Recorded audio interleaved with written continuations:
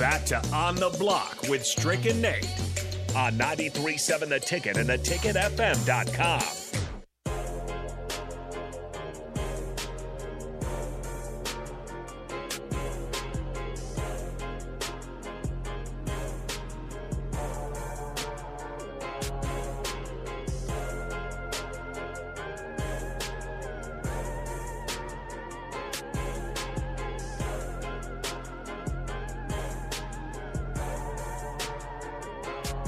Welcome back to On the Block. My name is Nate Brennan. He is the Husker Hall of Famer, 9-year NBA vet Eric Strickland.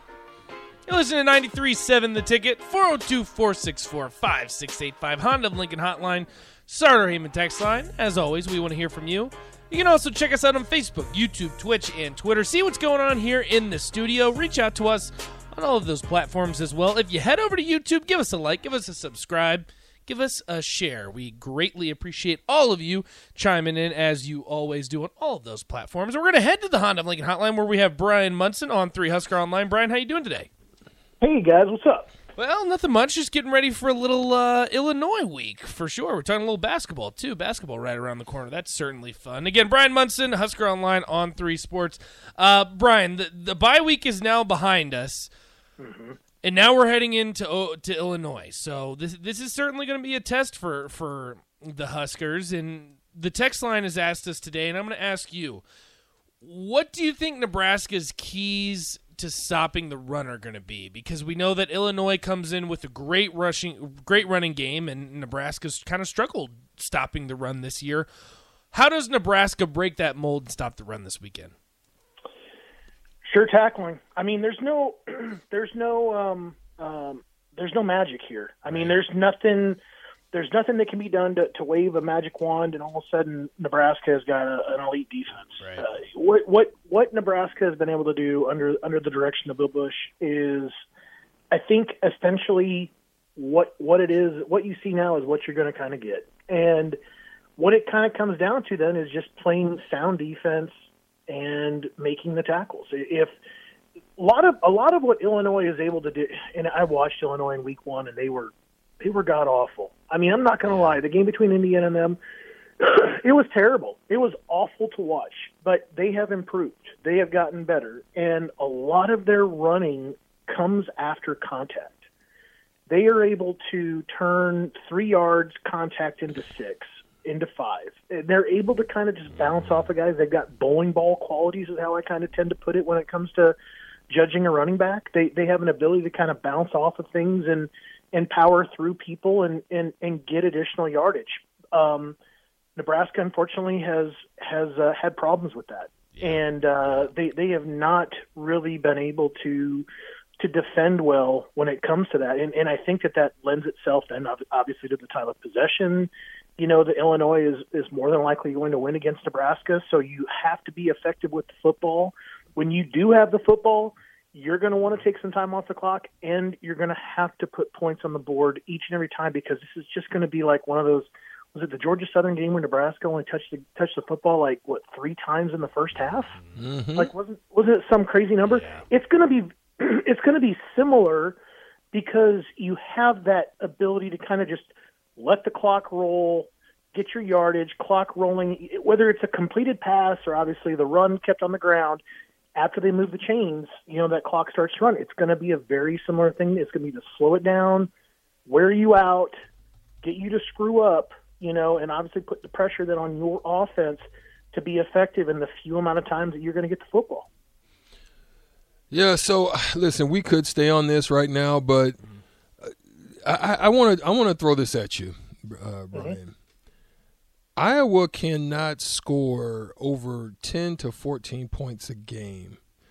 Yep. Where do they go from here? What can you do? Where can you go? There's no one going to show up and be better than Petrus at this point. Where are they at on the recruiting? Is it a transfer portal heavy season for them? I mean, I'm just throwing a lot of questions out there because this is a holistic thing, and I'm dumbfounded right now because they held on in there, but you just can't expect their defense to just stay out there that long. You've got to be able to do something on. But go ahead. Yeah, and I'll be honest with you too, man. I mean, Strick, I've not seen like something that just makes you want to jump out of my seat and say that Iowa is the best team in the Big 10 West for the last 4 or 5 years. But consistently they're there because what they tend to do so well is they are such an opportunistic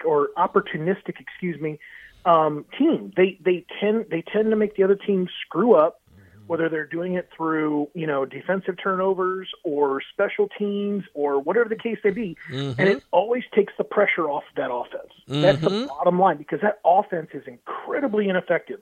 You can, and their best play, their one play is kind of like that cross-field drag flood where they get guys at multiple levels, and then the quarterback kind of rolls that way, and then there's kind of an option for the linebacker that's in the flat to either take the guy in front of him or go behind. That's their favorite play. Yeah. That is their go-to. That is their bread and butter. It's just like Osborne's triple option. That is what Ferentz loves to do. And it's so maddening because you can't really defend it very well, but at the same time, it's like they're a one-trick pony when it comes to that, and they have to wait for something good to happen in the other two parts of the football game, basically to then move ahead, take some time off the clock, because their offense, they simply can't go out there and just pound somebody. They are incapable. They're unable to go ahead and go out there and just start running over people. The quarterback, oh my goodness, I have watched him 3 times this season, and I'm sitting here wondering why Iowa wasn't a bigger player for Adrian Martinez. Yeah, right. I just don't even. I cannot even fathom. To me, it doesn't even. I don't even understand how you go into the season saying this is my guy. My guy. This is our these two are my guys. Right. And they've got a decent recruiting class. Obviously, they were able to lock down Caden Proctor, who Nebraska wanted, who didn't even visit Nebraska. I mean, he's like a top 10 recruit nationally, an offensive tackle. They're rated similarly, to Nebraska. They're sitting about the same number of commitments and stuff like that. But that just tells me that they're going to be very, very active in the portal. They've got some things that they know they have to go ahead and shore up. But it's just about as much rebuild with them, but they're like skill position guys that they need, and you flip it over and it's like Nebraska's looking for the guys in the trenches and generating pass rush and a safety. It's like that's what really Nebraska's looking for, but you could flip it over for Iowa. Iowa needs to find skill position guys quick. Quick question. Are you buying Hendon Hooker? The quarterback with Tennessee, Jackson, the former Hokie. The former Hokie, Hendon Hooker, the quarterback, the one that's leading the charge right now for the 7-0, 5-0 in conference, and number 3 Tennessee Volunteers. Are you buying or selling him as a Heisman hopeful? Well, he beat Alabama. 276 with 3 TDs this year, but obviously it was this week. But it was UT Martin. So let's be real, there wasn't nobody. Here's the thing. I mean, I think that Tennessee was 2 years ahead last year. I think that they're a year ahead this year. They're clearly in a much better standing, I think, than a lot of people really kind of gave them hope to be, so far. And recruiting has taken off for them. As a result, when you have that type of success knocking off Alabama, it's gonna get some people to take a notice, and it's gonna put you in a strong position to kind of keep running at that rate and be that successful. And obviously, they've got an amazing quarterback committed in the 2023 class. I'd say right now I'm having a hard time trying to figure out if I would put anybody else above him.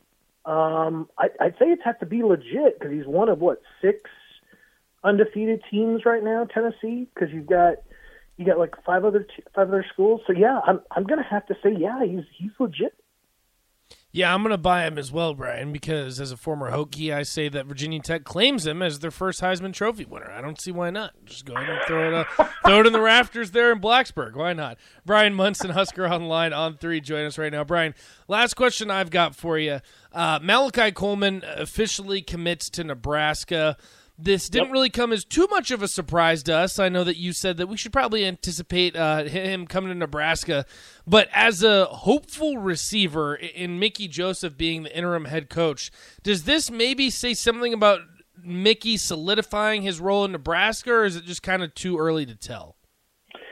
I think it's a little too early to tell, but I mean, if you're reading the tea leaves, guys, I mean, even if Mickey Joseph is not the head coach at the end of this search that Trev is leading, I would say that Mickey, as well as some other coaches on the staff that have proven themselves as recruiters and obviously seem to have an eye and have a vision for what needs to happen with that program and what needs to happen with that roster, I would say that they can make a pretty compelling argument or statement about staying there. And I think a lot of that has to do with the fact that they have great contacts into these huge pipeline states like Louisiana. If you talk to Applewhite, you got Texas and Mississippi and Tennessee. And he's getting some guys in Illinois and Michigan to take a look. And Bill Bush, what he's able to do around Kansas City. And oh, yeah, by the way, Mickey Joseph, played for Nebraska, and Bill Bush has coached in Nebraska before, and he's originally a Nebraska guy. And Applewhite's just been nothing but loyal and worked his tail off since getting to Lincoln. Right. Those are incredible things that you can go back and just sell the new head coach, if it's not Mickey, and say, I think you're going to want to talk to these three guys and think about retaining them. Absolutely. I think that is the case too. I think there's still there's a pathway for him to get this done. No greater way than to get it started is by winning this game at home against a ranked opponent. That would be, which you haven't done since 2016, which we had a trivia with Oregon. That's the last time you beat a ranked opponent. So that could be a tremendous thing that can make some headway. It was really against Helfrich. That's the last time? 2016. 2016. It's crazy. Wow. That long. That's unbelievable. Yeah. So, with that being in mind, like the staff right now, I agree with you. I think that you would have to look at probably Bush. You would have to look at definitely Applewhite, what he's been able to do, and I like what you had to say. Now let's go second tier. Do you even throw Raiola in that mix? Who else? Because I still think there's a deficiency at the linebacker position. That's my thought. Yeah. I'm still a little bit uncertain on the DB position. Still not sold on that. Tight end position, I'm still not sold on the full aspect of that. So I'm going to agree with you. But what other one or two do you think could be in that second tier? Well, I think Sean Beckton has got tremendous recruiting contacts in the state of Georgia, and he's done a great job recruiting that state up to this point. And I think that could be of a huge assistance, at least if you're as a coach, you want to talk to him about kind of gapping it a little bit with him and seeing if you can kind of get him to stick around for a while and give him not a reason to go ahead and run out the door. I think Raiola is interesting. I'm not sure he's had a whole lot to work with. Yeah, that's where I agree. Yeah, and I don't know really what you can kind of go ahead and make. It's like me telling you, hey, as a painter, go ahead and paint this wall. And oh, by the way, I'm not going to give you any brushes. And it's just like you're very limited, of course, with whatever you got. And I feel like he deserves to have an opportunity to kind of show that, number one, he can recruit, and number two, that he can develop. And I don't think that there's been much of an opportunity. I think that the in-state guys are going to help out, but they need to go get some JUCO guys. They need to get some portal guys. I'll be interested to see what they do there.